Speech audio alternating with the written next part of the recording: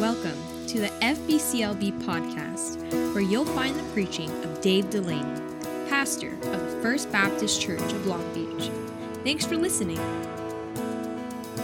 Take your Bibles and look with me at Nehemiah chapter 2. Grab your Bible and go with me to Nehemiah chapter 2. You're going to need it tonight. We're going to hang out in Nehemiah chapter 2. If you don't have your Bible with you, there should be one perhaps in the back of the seat in front of you, maybe the back of the seat behind you. You'll find a copy of God's Word.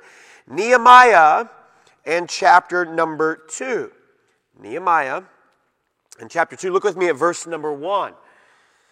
And it came to pass in the month of Nisan, in the 20th year of Artaxerxes the king, that wine was before him, and I took up the wine and gave it to the king. Now look here, you're going to remember, why is Nehemiah doing this?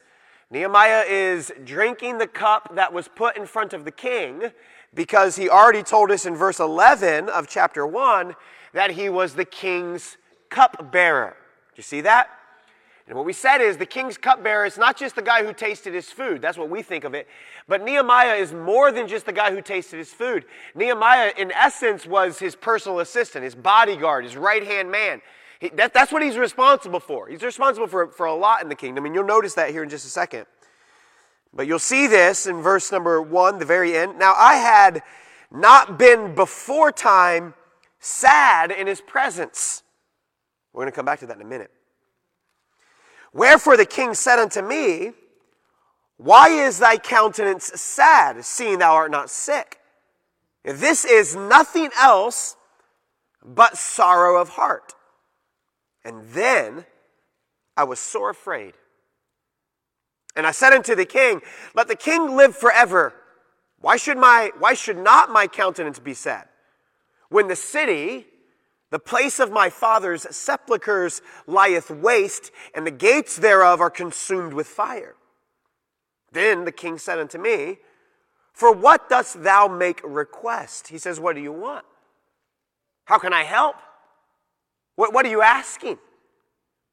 Notice Nehemiah's response to the request. So I prayed to the God of heaven. And I said unto the king, if it please the king, and if thy servant have found favor in thy sight, that thou wouldest send me unto Judah, unto the city of my father's sepulchres, that I may build it. The king said unto me, the queen also sitting by him. So look here, this shows you how much prominence Nehemiah has. It's just the king, the queen, and himself. There's nobody else there. Those three alone are in this room making this decision. Verse 6, for how long shall thy journey be, and when wilt thou return? And so it pleased the king to send me, and I set him a time. Moreover, I said unto the king, if it please the king, let letters be given me to the governors beyond the river, that they may convey me over till I come again, or till I come into Judah.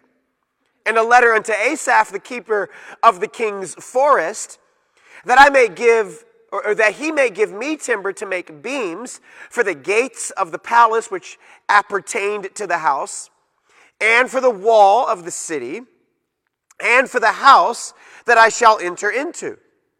And the king granted me according to the good hand of my God upon me. Our Heavenly Father, use your word in our hearts and lives. And in Jesus' name we pray. And all the church said together, amen. Thank you for standing. You may be seated. One of the hardest things to learn in the Christian life, really in life at all, is to learn how to wait. How many of you are impatient? Let me see. Be honest. There's few things that we like less than waiting. When we are forced to wait, it reminds us that we are not in control. It reminds us that we are not as important as we thought ourselves to be. We do not like to wait at all.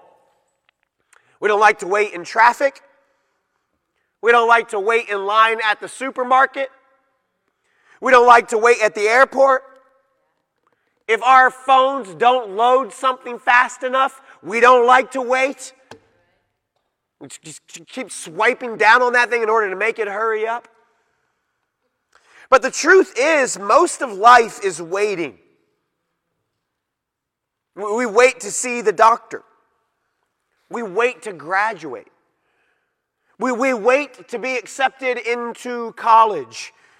You wait for your first job offer. You wait to see if the bank will give you a loan.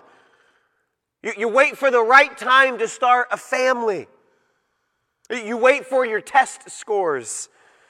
You wait for a loved one to come to a saving knowledge of Jesus Christ. You wait for the Lord to bring the right man or the right woman into your life at the right time. You wait to find out what God has for you in this life. You wait for your prayers to be answered. Most of life is waiting. That's what I'm trying to tell you. Most of life is waiting.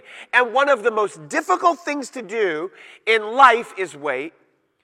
And one of the most difficult things to do in the Christian life is wait. And yet, over and over and over again, God calls His people to learn to wait on Him. We must learn to wait on the Lord. This chapter begins with a small and seemingly insignificant note. But it's very important to the idea of seeing in Nehemiah how God caused Nehemiah to wait and what Nehemiah did in the waiting time. It's very insignificant. Look at verse number 1. It's the very first verse of chapter 2. And notice it says, "And it came to pass in the month Nisan." Okay, so why is that little part of verse 1 important? Because it's telling you that this is 4 months after Nehemiah heard the news that Jerusalem was in ruins. It had been 4 months since Nehemiah heard the report that Jerusalem was in ruin. It had been 4 months since God had given to Nehemiah a burden for Jerusalem. It had been 4 months. Nehemiah had wept, he had mourned, he had fasted, he had prayed. It had been 4 months since Nehemiah heard about Jerusalem until God gave Nehemiah the opportunity to speak to the king about what God wanted Nehemiah to do. Does that surprise you? Does it surprise you that God made Nehemiah wait? It shouldn't if you know your Bible. In fact, what should surprise you is that Nehemiah only had to wait 4 months. Which is actually a very short time to wait compared to other people in the Bible. Did you know that Abraham waited over 25 years for God to give him Isaac? 25 years Abraham waited. Did you know that Joseph spent time in Potiphar's house as a slave, and then he spent time in a prison? Joseph spent almost 2 decades waiting on God to give him the promotion that God told him He would give him when he was a teenage boy. Did you know that Moses spent 40 years waiting in the desert? You know that David spent the better part of a decade, nearly all of his 20s and the early part of his 30s, running from King Saul, waiting to be appointed? Did you know that the Apostle Paul spent 3 years in the desert in Arabia before God would exalt Paul to the position that He had for him? Here's what I'm trying to tell you. It is not uncommon for God to have His people to learn to wait on Him. Nehemiah waited. And those that God would use must learn to wait on Him. The people that God would use are the people who must learn to wait on God. Now, I want you to write this down. It's a very important principle. And I'm going to show it to you in practice in a second, but here's the principle. With God, waiting is never wasted. With God, waiting is never wasted. So this is one of the reasons why we don't like to wait, because we think it's just wasting time. If I could just hurry up and tell somebody about whatever I've got to tell them, if God would just hurry up and do what I want God to do, if God would just hurry up and get to this one thing, if God would just hurry up and give me, that's how we think. Because we think waiting is wasted, but with God, waiting is never wasted. Waiting, when God calls us to wait, He is calling us to learn to trust Him. But here's what I'm going to tell you. This does not happen by accident. Learning to wait on God and learning to trust in God's timing happens intentionally. It happens when we have focus. Nehemiah here does things intentionally. That's what you're going to see very quickly. Nehemiah does things on purpose. Nehemiah is not just sitting around Shushan in the palace and just going, well, God told me I was going to do something, but I don't know. He hasn't given it to me just yet, so I guess it's never going to happen. That's not what he's doing. Nehemiah also isn't going, oh, wow, I see something. Now I'm just going to rush in and do something. No, that's not what he's doing either. Nehemiah isn't sitting passively to the side. Nehemiah isn't aggressively pushing himself forward. No, Nehemiah is standing in the in-between, waiting on God, waiting on the Lord. So what can we do while we wait? That's what we're asking. What can we do while we wait? I got 3 things for you tonight. Here we go. With 3 things. What can we do while we wait? Well, seeing what Nehemiah did gives us what we can do. So while he waited, Nehemiah prayed. While he waited, Nehemiah prayed. Look at the text. The Bible says in verse number 4 of chapter number 1, that when I heard these words, I sat down and wept and mourned certain days and fasted and prayed before the God of heaven. Look at verse 6 of the same text, chapter 1. Look at verse 6 of the same text. He says, now I pray before thee now, day and night, for the children of Israel thy servants, and confess the sins of the children of Israel, which we have sinned against thee, both I and my father's house. But notice this is what Nehemiah is doing. While Nehemiah is waiting, Nehemiah is praying. Last week we looked at Nehemiah's prayer. We looked at verse 5 all the way down to verse number 11 of this prayer. But here's what we're learning is that this prayer is not a one and done prayer for Nehemiah. This prayer is really a summary of what Nehemiah had been praying over and over and over again as he waited for God to open the door of opportunity for him. We told you this last week. I'm just going to remind you. Prayer was a priority for Nehemiah because prayer was a pattern for Nehemiah. Prayer is a priority. In fact, you even see it. Look at verse number 4 of chapter number 2. The king finally says to Nehemiah, make your request. Tell me what you want. And notice what Nehemiah does. So I prayed. Isn't that interesting? Nehemiah's been waiting 4 months in order to have an opportunity to tell the king what's on his heart. And as soon as the king says, tell me what's on your heart, what does Nehemiah do? He prays before he tells him, which teaches us something about Nehemiah's prayer life. Prayer was a priority because prayer had been a pattern. And notice the verse says, so I prayed to the God of heaven. And we aren't told specifically in this text what Nehemiah prays exactly. We're just told that he does pray. My best guess is he prays something similar to what he'd already prayed in chapter number 1. I think he prays something like, God, put your hand on me, set a watch before my lips, and keep the doors of my mouth, and cause me not to say anything that is not in line with your will for me. God, please do this for me. And notice he says in verse 8, he acknowledges God answered his prayer. He says, because the good hand of my God was upon me. You see that? He acknowledges, man, the only way I could even make this request before the king was because I had spent time in prayer, and God is a prayer answering God. I think verse 4 of chapter 2 reflects the fact that Nehemiah prays in any and every situation. He prays. He is a man of prayer. But you should make note of this. This little quick sentence, so I pray to the God of heaven. This little quick sentence prayer, it is resting. It is built on 4 months of extended prayer. It is built on 4 months of quiet, private prayer where no one but Nehemiah and God were involved in.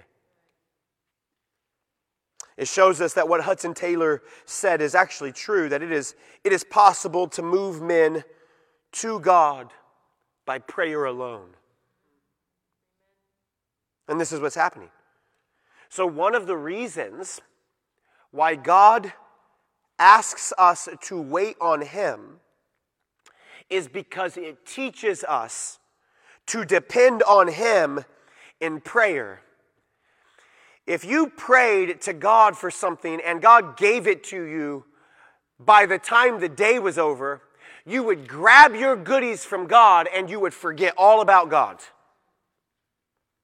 If God just granted you every request the moment you asked it, you would see God not as your loving heavenly Father who you are invited into a relationship with, but you would see him as your genie who is obligated to give you everything you ask for.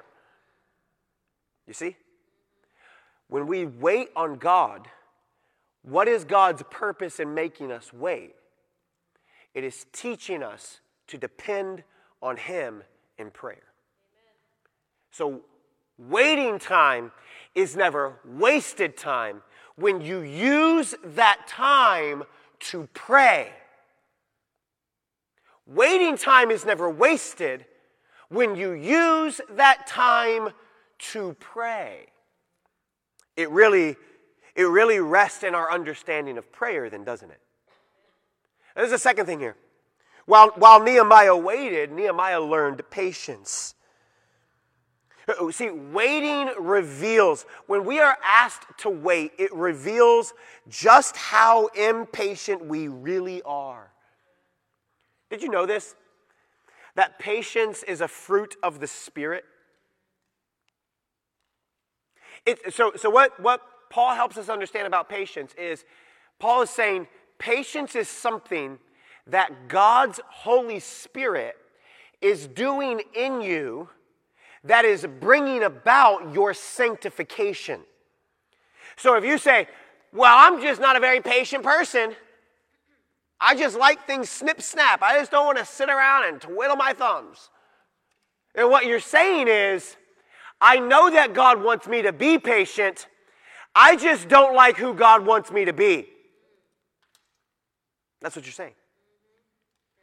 You're saying, I don't want to be who God wants me to be. Instead, I choose to be who I am naturally. Not who I am in the spirit, but who I am in the flesh. Not who I am with the help of God working in my life, God making me more like Jesus, but who I am in my natural state. Man, patience is a fruit of the Spirit, and God wants to develop that patience in you. God wants to develop that patience in me. In fact, I would tell you this. You should write this down. This is a great line.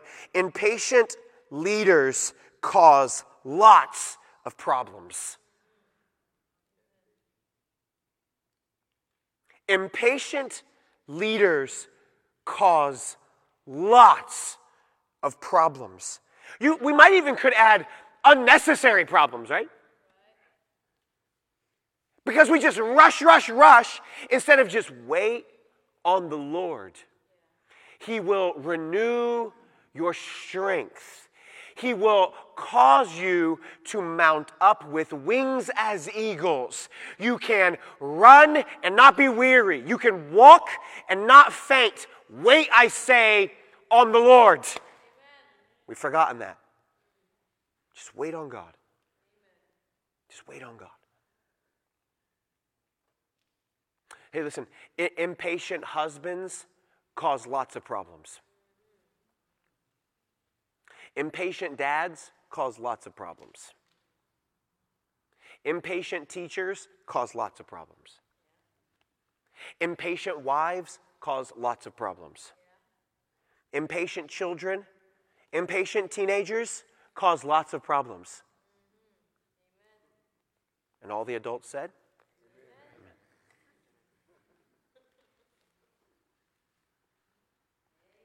Patience.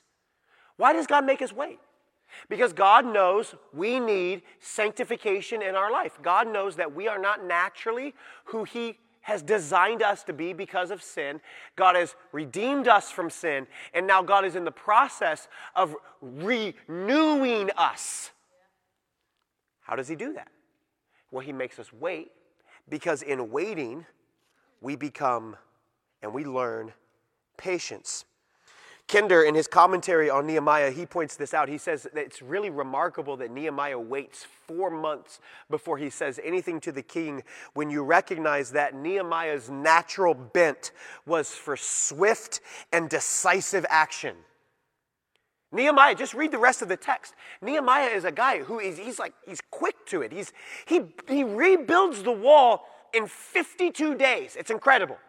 He rebuilds the wall in 52 days. Nehemiah is a man of action, which makes Nehemiah's waiting 4 months all that more impressive.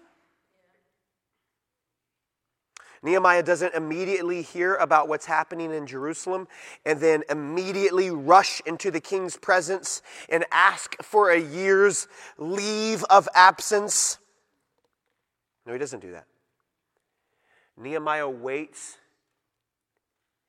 He learns to depend on God in prayer, and he learns that patience is what God is trying to do in him. And then God finally opens the opportunity for Nehemiah to talk to the king, and then Nehemiah does. I want to show you this. I want to show you that this is not just a one-time thing, because in a few weeks we're going to get to Nehemiah. He arrives in Jerusalem, and when he arrives at Jerusalem, he stays outside of the city for 3 days. And everybody in the city knows that this is Nehemiah out there. They know it's King Artaxerxes. They know it's his traveling crew. You're going to see in just a second. Nehemiah doesn't just make this trip by himself. He asks the king to send this entire entourage with him. So they all know he's coming. And when he gets there, they set up camp outside of Jerusalem and they wait out there. So everybody in the city knows he's out there. They know what he's coming to do. They know he has the backing and the power of the king. And yet Nehemiah waits. He's a very, very calculated individual. Nehemiah is waiting on God. Waiting on God is never wasted when we learn to pray. Waiting on God is never wasted when we learn to be patient. Third one, last one. While Nehemiah waited, this is very important, Nehemiah planned. Waiting is never wasted when you are praying. Waiting is never wasted when you are patient. And waiting is never wasted when you are planning. The entire chapter actually shows us Nehemiah is getting a plan. Nehemiah is doing some advanced thinking. Nehemiah he's very calculated. I want to show you his plan. That's what you have in your subpoints here. I want to show you his plan. Notice the planning of Nehemiah. Notice the planning. Notice he endured the risk.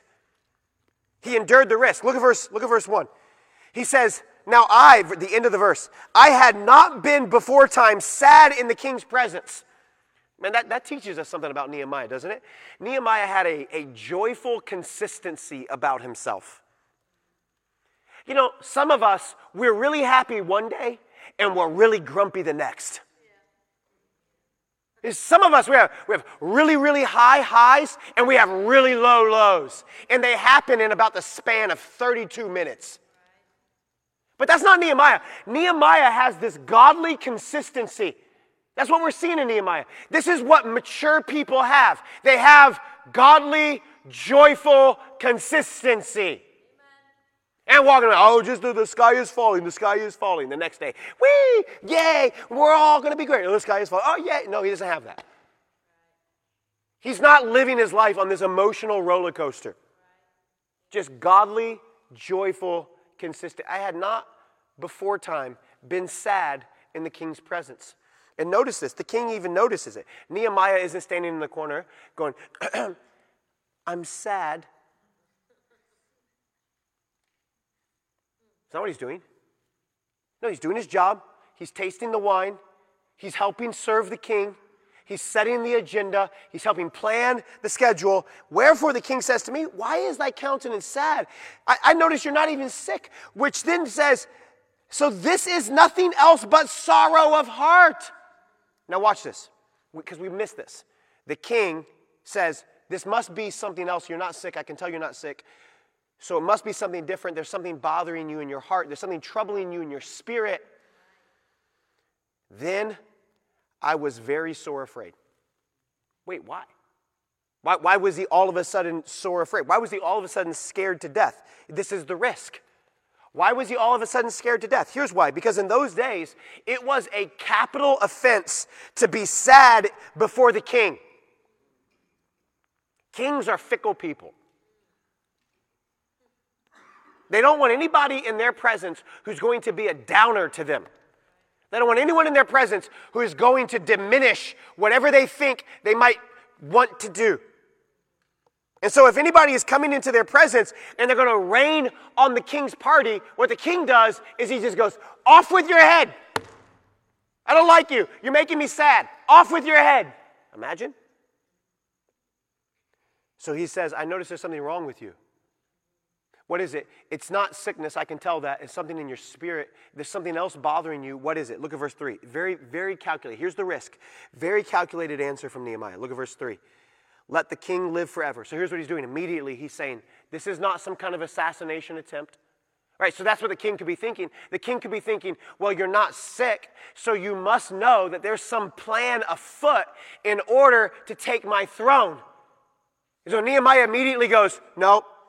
Let the king live forever. Watch this. Nehemiah, he knows how to present the request.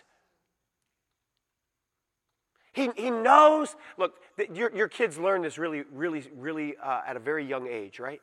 Your kid can come up to you and go, hey, Dad, give me $10. My kids would do this to me. Hey, Dad, give me $10. What? Get out of here. I'm not giving you nothing but a knuckle sandwich. And my daughter learned this really early. She learned, oh, no, that's not how you get $10 from Dad. This is how you get $10 from Dad. Hey, Dad. Hey, Papa. How are you? How was your day? Oh, it's very good, baby. Thank you for asking. Are you feeling good? Yes, I'm feeling great. Did you get coffee? Yeah, I had a coffee. Thank you. Okay, can I have some money? How much? Take 10, take 20, take $30. Take it all. Here, take the card. Nehemiah he is wise. Let the king live forever. There's not a plan afoot. Notice, why should not my countenance be sad when the city, the place of my father's sepulchre, lieth waste, and the gates thereof are consumed with fire?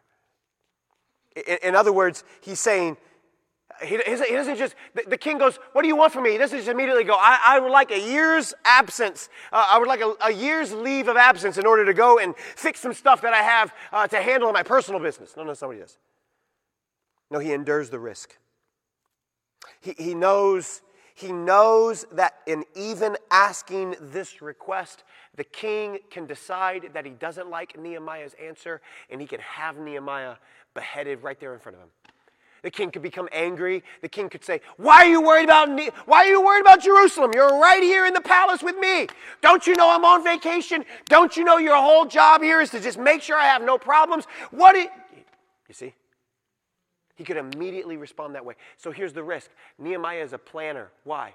Because he takes 4 months to plan, to think, to pray, to have patience, not to rush into something, but to be willing to walk through the door of opportunity when it is presented.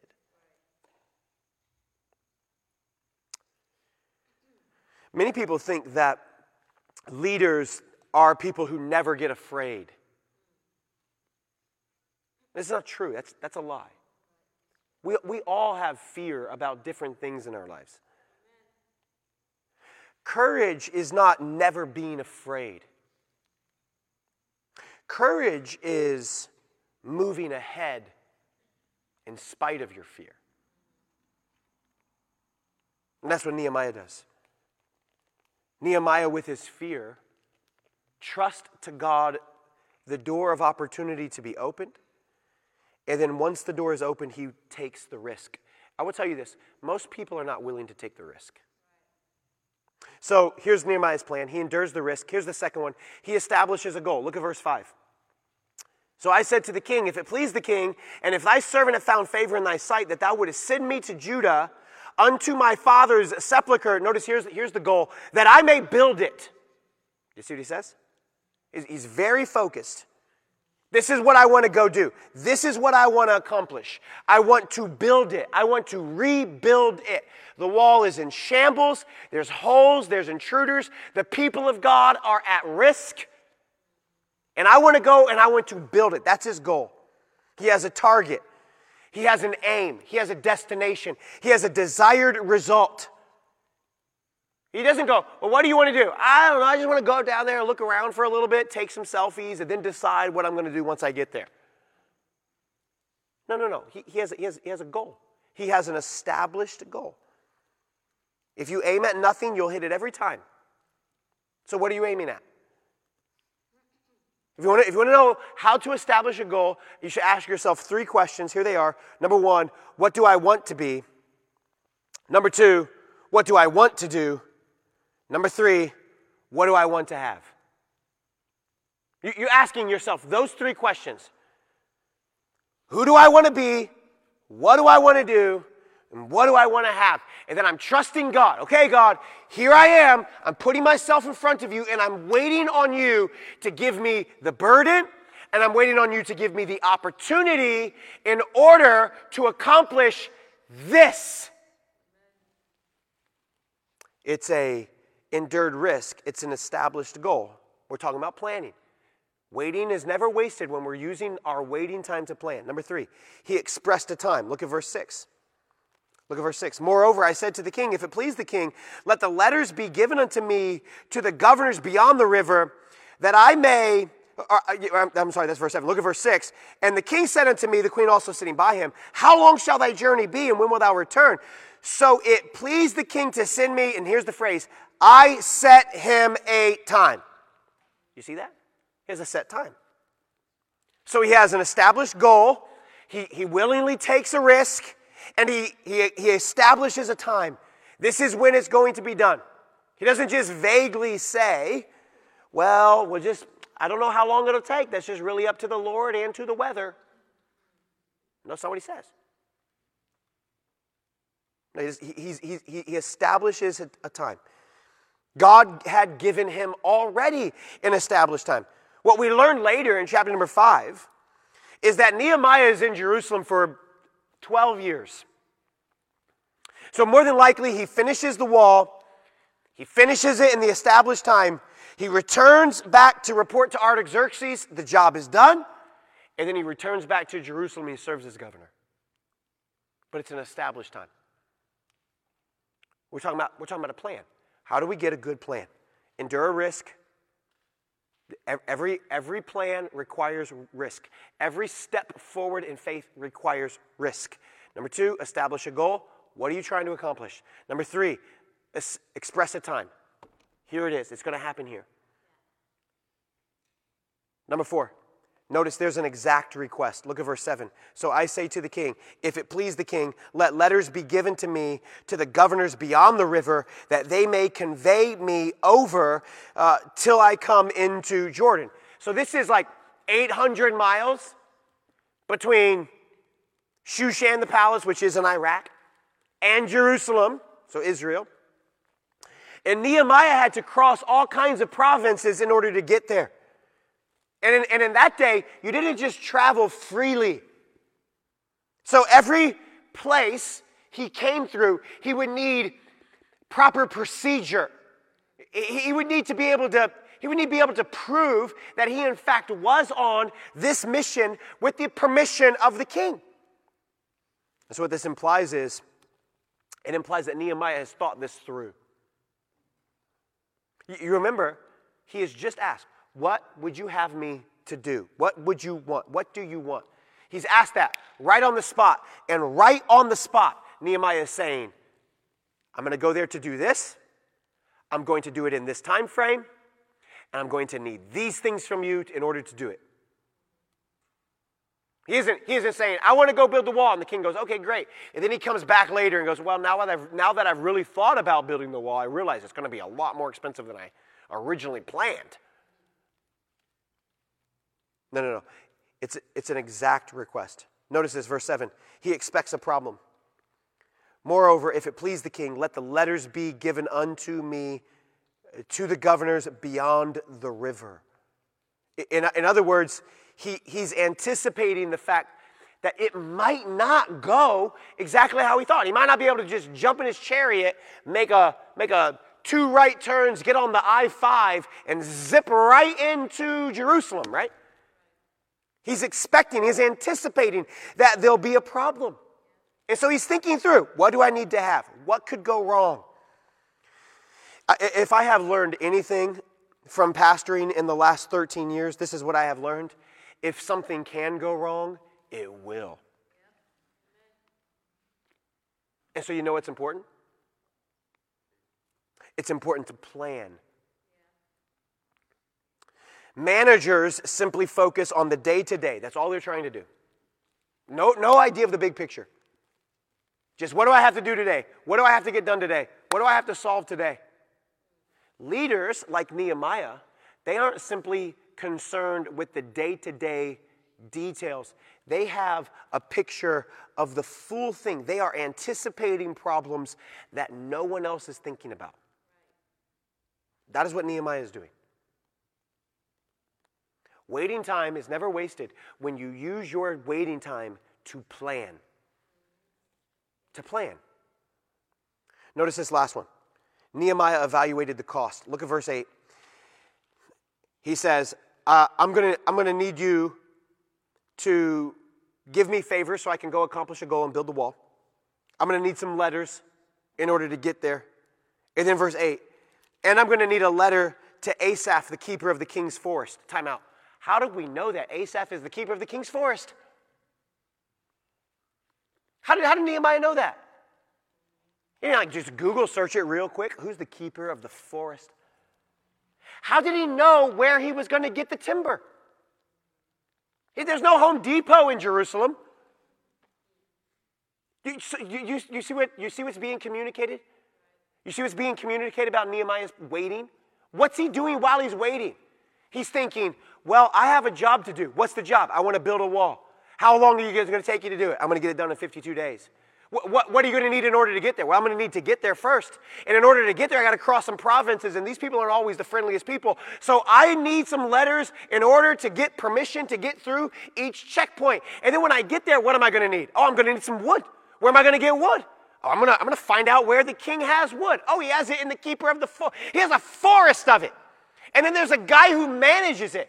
I'm going to get the king to give me a letter to the guy who manages the forest that the king owns so I can get done the job that God has given me to do. Do you see? He evaluates the cost. He gives the king a shopping list. Look at his shopping list. I'm going to need some timber to make beams for the gates of the palace which appertain to the house. I'm going to need some timber for the wall of the city. I'm going to need some timber for the house that I'm going to enter into. That's great. That is fantastic. You know why? Because remember what he said? I want to go to Jerusalem and I want to build the walls. I want to go to Jerusalem and build the walls. But Nehemiah is so thorough because here's what he knows. He knows that if he goes to Jerusalem to build the wall, it's going to take at least some time.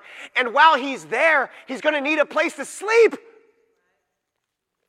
So what does he do? He says, give me some timber for the gates, for the wall, for the house. Do you see that? You can see them. They're easily identified in verse 8. For the gate, for the wall, for the house. Nehemiah is not simply, his plan, look here, his plan is not just what he's going to professionally accomplish by way of being a contractor. His plan also his plan also includes what he's trying to accomplish even in his own personal life. And by the way, I'm going to need a house to live in when I get there. This is what I'm trying to teach you. Waiting is never wasted. When we use our waiting time to pray, to develop patience, and to plan. To plan. Man, one day when I do this, I remember as a young man, felt the call to ministry very early. I remember as a young man always making these lists with my friends in high school, Bible college, seminary. All these lists of things I was going to do one day when I pastored. Now, how many of those things have I done? Well, probably zero, just to be honest. I don't even know where those lists went. They were written on like IHOP napkins, okay? Waffle House napkins. That's what they were all written on. I remember making these lists. Oh, I'm going to write a book. I'm going to do this. I'm going to do this. Waiting time is never wasted. When you use your waiting time to pray, to develop patience, that's the fruit of the Spirit. That's our sanctification. And when we use our time to plan. Now here's what I need you to see about Nehemiah. Go back there one more time. Here's what I need you to see about Nehemiah. Prayer is where the planning starts. Okay? So here's the temptation. The temptation is, okay, let's just skip right to the practical. I want to build a big house with some timber from this. No, this is not where he began. Where did he begin? He began in prayer. Prayer is where planning starts. And then Nehemiah learns to wait. Wait on the Lord. He'll renew your strength. Wait on the Lord. He'll let you mount up with wings as eagles. He'll pick you up. He'll let you run and not be weary. He'll teach you how you can walk and not faint. And one of the reasons why we get so exhausted and why we get so frustrated in this life is because we are not. We are not running this race that God has given to us in His strength, depending on Him, waiting on Him, waiting for His opportunities, but we're doing it in our own strength. If we're doing it in God's strength, man, then we'll run and not be weary. If we're doing it in God's strength, we'll walk and not faint. If we're doing it in God's strength, then we'll be waiting on Him. Now, there's several other things Nehemiah does in this waiting time, but this is probably most important. He prays, he has patience developed, and he gets a plan. What are you doing with your waiting time? So your marriage isn't where you want it to be yet. You're waiting. What are you doing with that? So you're trying to get into a college. What are you doing with it? What are you doing with your waiting time? What are you doing with your waiting time? Are we using our waiting time the same way that Nehemiah used his? And we should be. We should be. And if we would use our waiting time the way Nehemiah used his, we would find the same kind of usefulness to God's work that Nehemiah found. Nehemiah is useful to the work of God. Watch, not simply because Nehemiah is productive. Of course Nehemiah is productive. But Nehemiah is useful to the work of God because Nehemiah waited on God. That's why. Did you know this? I got to let you go. Did you know this? Nehemiah is not a building contractor. He's never built anything. He's grown up in captivity. He's a cupbearer, for crying out loud. And yet Nehemiah is calculating, oh, I'm going to need some lumber. I know where to get it. It's going to cost me this. I'm going to need some passports. Do you see this? Waiting is never wasted when we're waiting on God.